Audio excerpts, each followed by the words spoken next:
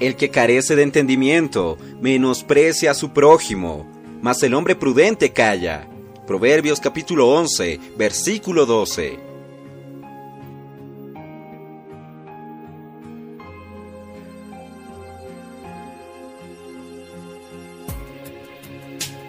Oh Señor Jesús, amados hermanos, amadas hermanas, queridos amigos, gracias al Señor, estamos en el día 16 de marzo y hoy en el libro Días más sabios vamos a ver que Dios nos viene a decir: nunca menosprecies a tu prójimo, Señor Jesús. Las relaciones humanas son una ciencia compleja, difícil de ejecutar y muy compleja de entender.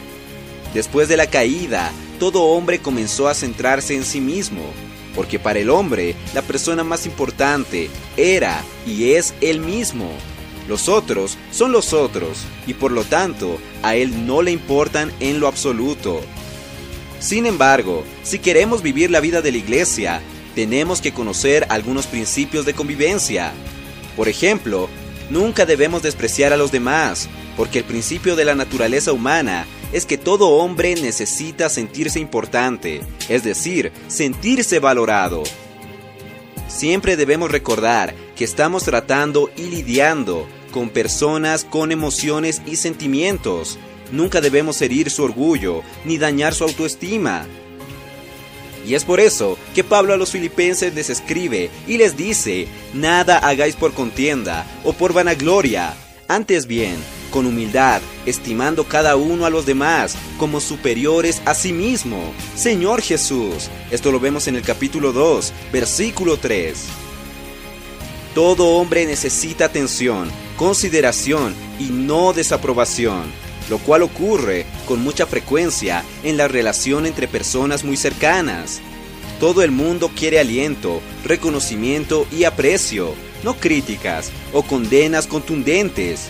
Por eso Pedro, en su madurez, enseña al marido a vivir con su esposa sabiamente, dándole honor como a vaso más frágil y como a coheredera de la misma gracia de la vida. Esto lo vemos en 1 Pedro capítulo 3, versículo 7.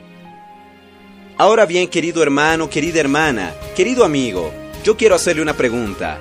¿Será que usted puede mejorar su manera de relacionarse con las demás personas?